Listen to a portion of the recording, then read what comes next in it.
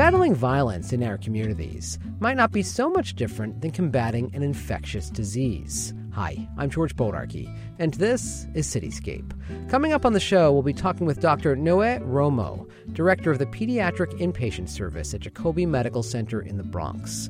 Dr. Romo is involved with the Stand Up to Violence program at Jacobi. Jacobi is the only level 1 trauma center in the Bronx where we see pediatric and adult patients victimized by trauma. So it's almost like the epidemiologic center of where this violent trauma comes from. So we can intervene both at the hospital level and at the community level to prevent violence from ever happening in the community and also to try to prevent retaliation and re-injury in the hospital.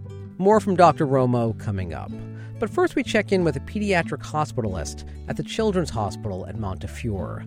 Dr. Alyssa Silver is also involved with helping to combat gun-related injuries. She's leading a research study that provides gun safety counseling for parents and caregivers of children who are hospitalized at her facility. Dr. Silver, thanks so much for coming in. Thanks for having me. So you're a pediatrician, but perhaps first and foremost, you're a mom. Yes. My daughter is 10, my middle son is 8, and then I also have a son who's going to be 5 tomorrow. Wow, happy birthday to him. Thank you. So how do you talk to your kids about gun violence? Well, you know, it's a scary topic that you don't necessarily want to have to talk about a lot with the kids, but they are exposed to it in the form of, we try to limit the amount of media that they see it on, but especially my older daughter, kids talk a little bit more about this topic. And also in school, they're exposed to active shooter drills in the schools. So that's kind of where they first had their questions about gun violence and that topic. Yeah, so what kinds of questions are you hearing from your kids? So the first time this came up, which is actually what got me interested in doing more from the professional side of things, was when my 8-year-old son, when he was in kindergarten, I had bought him a glow-in-the-dark dinosaur T-shirt, and I brought it home. I thought he'd be all excited because it was a cool T-shirt. And his reaction was, well, Mommy, we do these drills in school where we have to hide in the corner in the dark from the bad people with the guns. And I'm afraid if I wear this T-shirt that glows, it will glow and the bad people with the guns will see me. And so, of course, that broke my heart. I thought, wow, if this is, what kids in our society think and have these fears, there's obviously the effects that we hear about from gun violence in the media, but there's also these secondary effects on kids who are in these drills in school. So we, trying to kind of calm their fears in the context of other drills, they do fire drills, they do all kinds of drills at school. So trying to, downplay a little bit of the dangers of the, reality of it, although sadly it is a potential reality. But we do talk about gun safety with, general exposure to guns in the environment. And so we've talked at home a lot about, if you ever see a gun, what to do to, run away, don't touch it, go tell a grown-up, that kind of thing. But sadly, from, my professional side, we know that research has shown that educating kids about gun safety is not necessarily effective. That there are a lot of kids who, even when they go through safety training and even classes on gun safety and what to do not to touch the gun, we know that they still are very inclined to go and touch the gun and pick it up. We unfortunately hear these stories a lot, read these stories a lot in the news where a kid will go to show a gun to a friend that's in the house and then, wow, the gun goes off. Right. And that's, sadly, most common in these gun violence tragedies in younger children. They're most often these unintentional shootings where it is often in the context of kids either exploring in their own homes and coming upon a gun or in the context of showing it to either a friend or a sibling. And, sadly, when kids go to touch a gun, one of the most common things they'll do is pull the trigger. How do you see the impact of gun violence play out in your hospital, in your line of work? At the Children's Hospital at Montefiore, we're not a trauma center, so we don't see a lot of the trauma victims when it comes to gun violence. Occasionally we'll have patients transferred over for kind of subspecialty management after gun violence, but we don't see it so commonly as, say, some of the other trauma centers here in New York. That being said, you are now, though, launching a study on gun violence, actually more specifically gun safety, correct? Yes. So it's something that, the American Academy of Pediatrics has for years, and in the last time they released a policy statement was in 2012, talking about how pediatricians, need to respond to the epidemic of gun violence. And it's one of our responsibilities as, providers who take care of kids to help counsel and educate families on gun safety issues, the same way that we talk to parents about car seats and bicycle helmets and all the other safety stuff that we talk about. And so, we had the idea to talk about gun safety and safe storage with families while their kids are hospitalized. And we sort of modeled this after a lot of hospitals have done this with tobacco smoke exposure counseling. And so, finding, especially here in the Bronx, we do it often where we have a high rates of asthma. We talk about smoke exposure and trying to limit that with kids. So as physicians who were motivated to try to improve gun safety for our patients, we thought we'd use the time. A lot of times parents are just kind of hanging out in the hospital while their kids are waiting for stuff or kind of going through different tests or waiting to get better. So we thought we'd use this time to talk to parents about gun safety. So how do you approach parents in that setting? So, our study is kind of a randomized controlled trial. We have 3 different groups.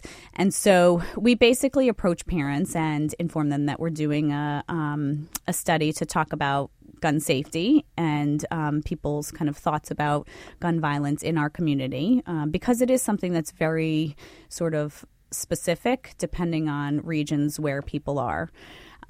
Certainly there are these little aspects of gun culture, right? So here in the Bronx, it's very different than, say, some communities in the South. And so we kind of wanted to get a sense, first of all, what our parents in our community think about gun safety and gun violence, and also try to talk to parents about safe storage. And we're utilizing the Be Smart campaign, which was developed by Everytown for Gun Safety and Moms Demand Action. Where, it's nonpartisan. It's really not focused on being anti-gun, but more about gun safety and safe storage. So the presumption is that everyone might have a gun. And so, how can we keep our kids safe in that respect? So what have you learned so far? How long ago did you start this? So we have enrolled about 100 out of the 250 patients. We don't really have preliminary data at this point. We have sort of anecdotally found that many parents have responded that they don't have guns in their home. I don't know if that's true or not, but many parents have responded with sort of, you can see the light bulb go off when we talk about different elements of gun safety. One of the tenets of the Be Smart campaign is asking about guns in someone else's home when your child goes there to spend time or to play. And so a lot of people have been surprised by thinking, oh, gosh, I've never asked that question. I really should ask that question. And as part of the study, we do this whole kind of counseling thing while they're in the hospital, and then we call them, the parents, again a month after they leave the hospital, to see if they've changed that practice at all in terms of when their kids go to someone else's house. So that's how you're measuring your success? That's our primary outcome, is whether or not they are changing that behavior. Over how long of a period of time do you plan to do this? Hopefully not that much longer as far as the study goes. We plan to try to continue to do this educational work with families. But part of the limiting factor is obviously that there's really no funding for this research. So a lot of it has dragged on because it relies on the fact that we are sort of waiting for, we have medical students that volunteer to help us with the research, or residents. But it's not like having a consistent research assistant person who's constantly enrolling patients. So what can you do with the findings?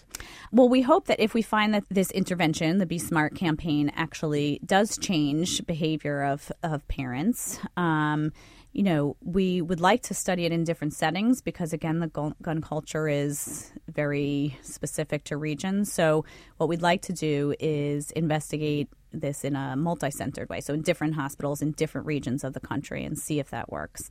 And if we show that even if it just works here in the Bronx, sure, we'll make it more of our standard of care, of practice, to do this educational intervention with parents. You mentioned the challenge of funding. Are you actively seeking funding for this project? Yes, and I have done a little bit of trying without success. I've been involved in trying sort of a more newer platform for getting funding through a foundation, the Consano Foundation, that does like crowdfunding for medical research. So it's a sort of private, different way to get funding. But again, it's only dependent upon whatever that source is able to generate. The NRA recently responded to a position paper put out by the American College of Physicians that was aimed at reducing firearms injuries and deaths. Yes. The NRA shot out a tweet that said someone should tell self-important anti-gun doctors to stay in their lane. Yes.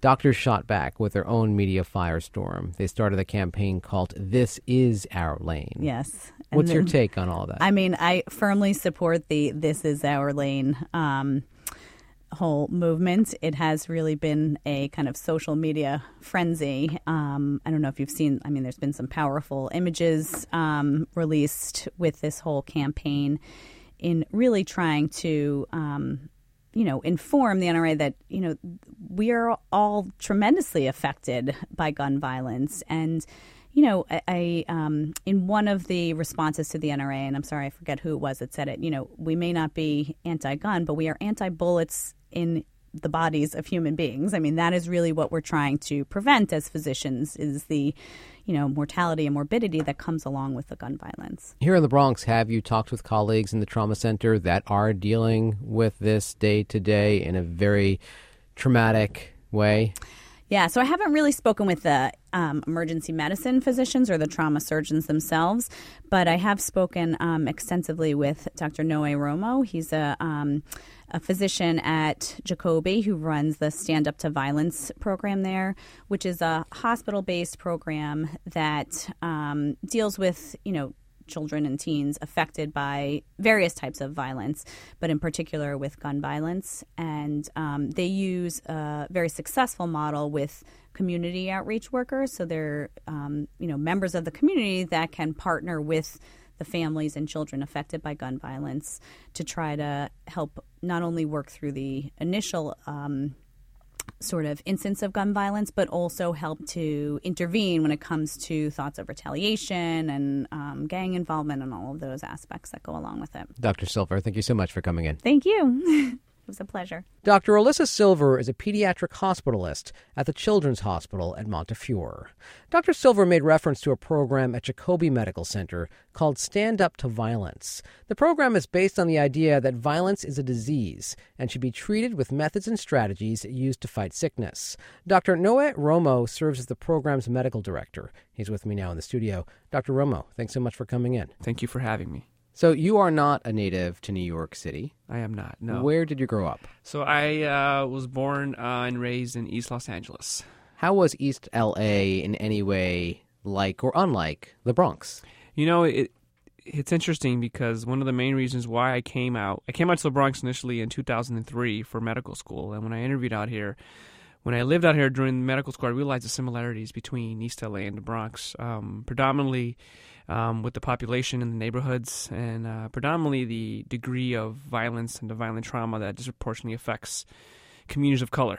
Growing up in East L.A., with predominantly Hispanic population there and a large proportion of violence, at least during the 80s when I was growing up. And it was interesting to see that same population here going through those same things. So similar populations, very much underserved, very much immigrant populations in poverty. So there was a lot of similarities between those two places, which kind of made me feel at home here in the Bronx. What inspired you to get into medicine? I think it was a combination of things. I think growing up in East LA, I definitely came to realize at a very young age that there was definitely a lack of Spanish-speaking physicians who could provide services to patients. I often find myself translating, for example, for my mother at the pediatrician's office or even for her own visits sometimes. And just seeing that, I never once remember ever encountering in my childhood or adolescence a Spanish-speaking physician. And just seeing how there was such a need for that and how much you can actually do. I do have some uncles actually in Mexico who are physicians. And that kind of also helped influence my path. And I always knew I wanted to do something to help the community, to help others. I didn't know exactly what that would be, and medicine appeared to be a nice way to kind of combine those two things. How challenging is it for a kid who grows up in a community that is marred by violence, that has this type of conflict, to go on to medical school? It's not easy, It's a question that's often asked of me whenever we deal with issues of diversity and trying to enhance the population pool and trying to make people understand that where people come from matters. And, oftentimes the response I get, well, Noah, you made it out. Why can't everybody else just make it out and pick themselves up by their own bootstraps, as they say, And I always reply to that. There's one of my favorite quotes of Dr. King says that it is unjust to ask a bootless man to pick themselves up by the bootstraps. And I think that is exactly right. I think there's a lack of resources. There is a lack of opportunities. And the reason why I'm here, I think, is a combination of a couple of things. I think I had two parents at home. My dad, we're both Mexican immigrant parents. My dad primarily worked. My mother stayed at home to just keep us out of trouble, basically. I'm one of four boys, so imagine how easy that was. And there was and every summer we went back to Mexico for about 2-3 months to my grandfather and my grandmother, where they essentially had like a farm, and we spent the summer out there. So it kind of kept us in line with who we were, and it kept us out of trouble a bit. I was also blessed to have a lot of luck along the way with teachers through elementary school and junior high school and high school that kind of identified me as someone that was going to make it for some reason and gave me a chance that nobody else did, and took me out of some schools in East LA when I was in elementary school. Actually, they had a teacher in third grade who had transferred to a neighboring school district, more suburban school district, who called my house when I was in 5th grade and spoke to my mom and said, you need to take Noah out of the school that he's in now. He's going to come to this school, to a gifted program, and that's it. And I had no choice. And ever since then, I think my life took on a different trajectory. How would you say your life experiences help to inform your work as a pediatrician here in the Bronx? I think it's the foundation of everything that I do. I work at Jacoby and City Hospital here in the Bronx, which primarily serves a immigrant population, a large Spanish-speaking population, and a large African-American population as well. But I think the immigrant experience is very universal.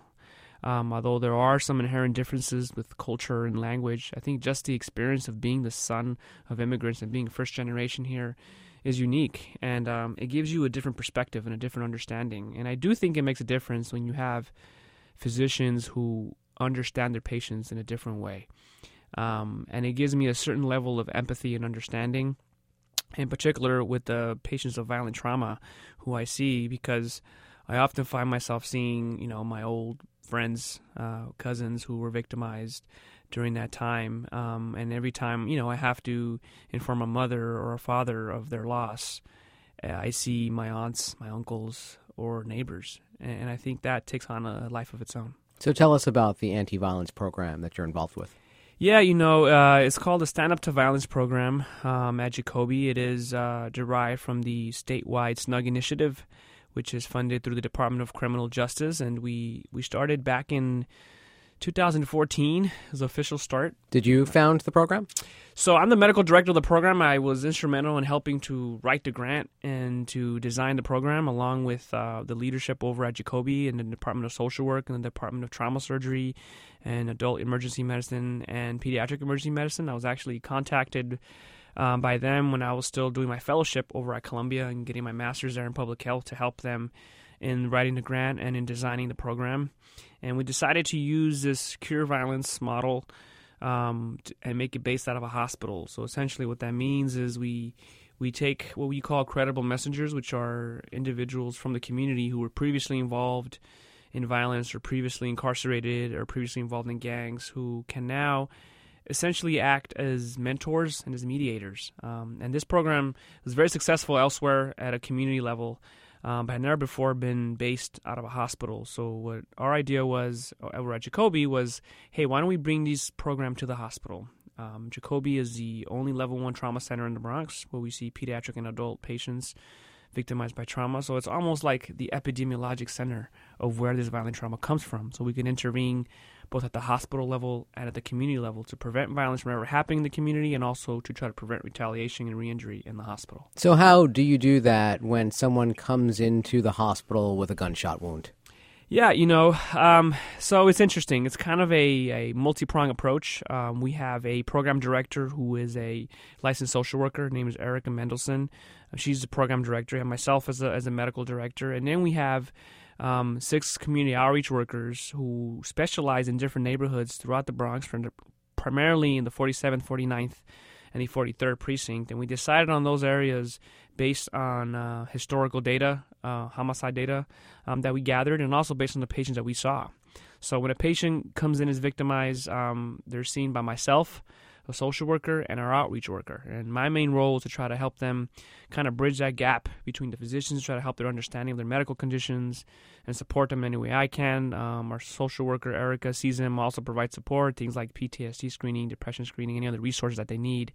But the biggest component really is the outreach workers who respond in the hospital, who see these patients and can essentially extend a hand out. And from my end, I think anybody who's victimized by violent trauma is the same thing as any other disease that comes in. I think we have, as physicians, we have a duty to first and foremost attend to the acute needs and save their lives, obviously, and treat patients acutely. But we also have an obligation to figure out why they came to the hospital in the first place and prevent them from coming back. So these outreach workers are instrumental in helping us figure out why these individuals were shot. And if they're thinking about retaliation, and if there's anything that we can do from a community standpoint to prevent that from happening. So they can essentially mediate disputes or prevent somebody from even coordinating a retaliation right on the spot. How big of a challenge is that? Because I would imagine there is a lot of anger in that room after someone's been shot. Absolutely. I think, the way we always open up the door is when we ask about retaliations, are you having any thoughts about getting these guys back, for example? And even if they say no, my initial inclination is always like, it's abnormal if you wouldn't have these thoughts. It's normal to have these thoughts, obviously, because somebody just violated you in a very horrific way. And it's normal for you to have thoughts of retaliation. It's what you do with those thoughts that makes a difference.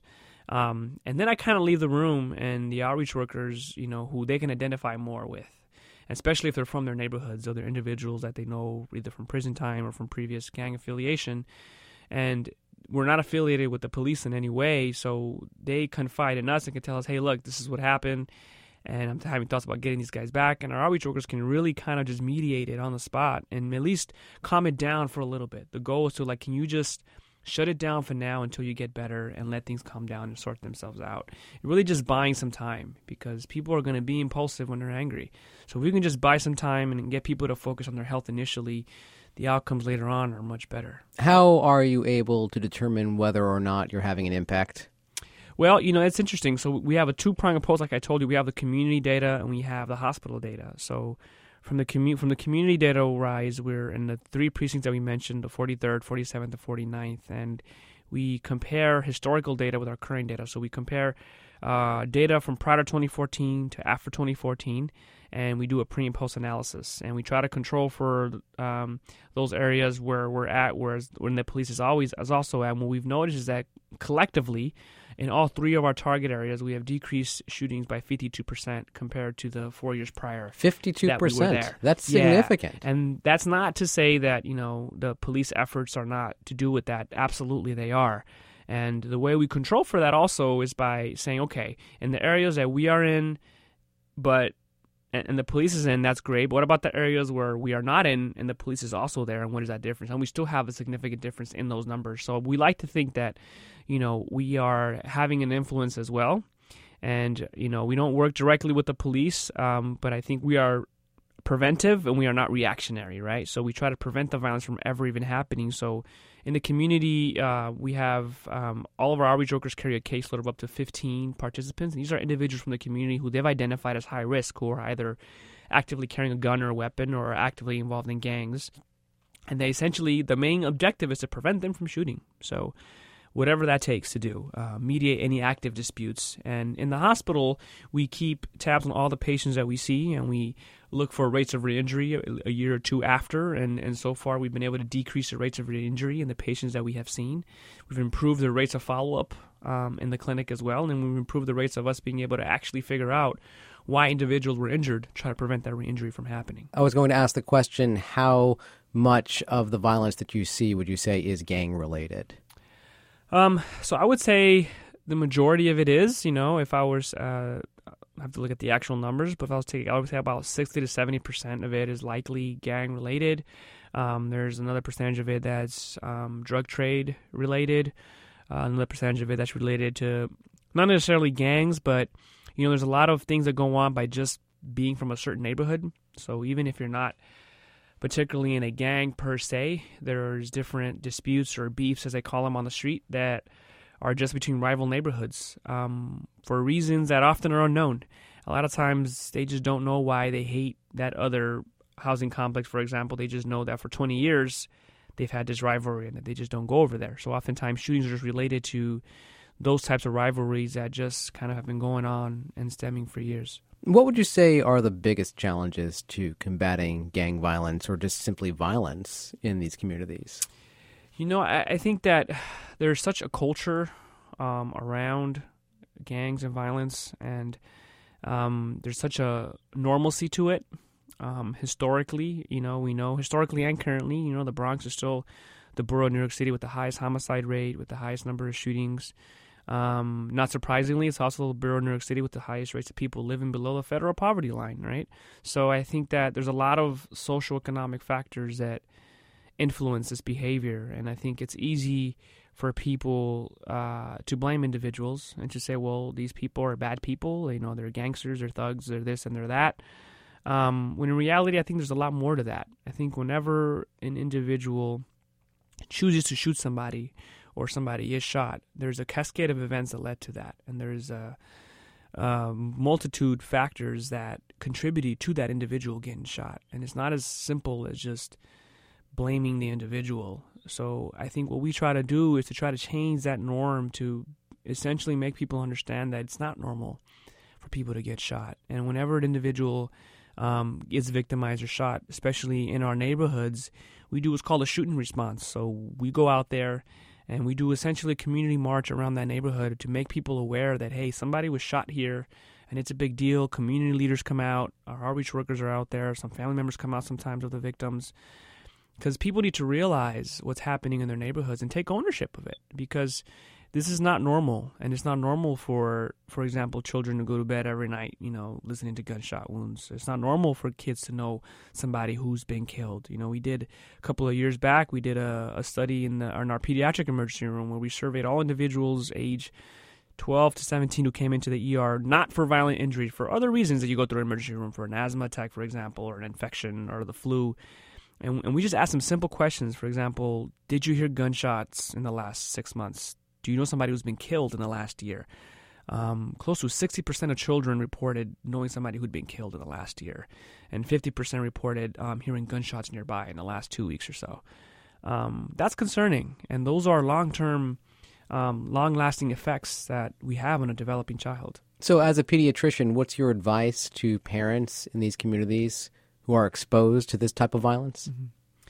I think the goal should be to try to limit the exposure as much as possible and to engage in your community and empower your community. I think what often happens in these communities, there's a sense of indifference sometimes and a sense of hopelessness. I think when you feel like you can't control what goes on in your neighborhoods because it's out of your reach and people get shot, people are involved, and there's nothing you can do. I think there is something you can do. And just because you live in a neighborhood that's quote-unquote not the best neighborhood or that's riddled with a lot of socioeconomic factors that we spoke of prior does not deny you the right to walk down the street in peace. And that's, I think, what bothers me the most is that there's a lot of people in the city that are not able to just take a walk down the street with their children without fear of being hit by a stray bullet. And community violence affects all of us, and I think we need to look at it like the disease that it is, to treat it as such. Dr. Romo, thank you so much for coming in. No problem. Dr. Noé Romo is the director of the Pediatric Inpatient Service at Jacobi Medical Center in the Bronx. He serves as the medical director for the facility's Stand Up to Violence program. And that's it for this week's Cityscape. Be sure to follow us on Facebook and Twitter for show updates and New York City tidbits. We're listed under WFUV's Cityscape. I'm George Bodarky. Thanks so much for listening.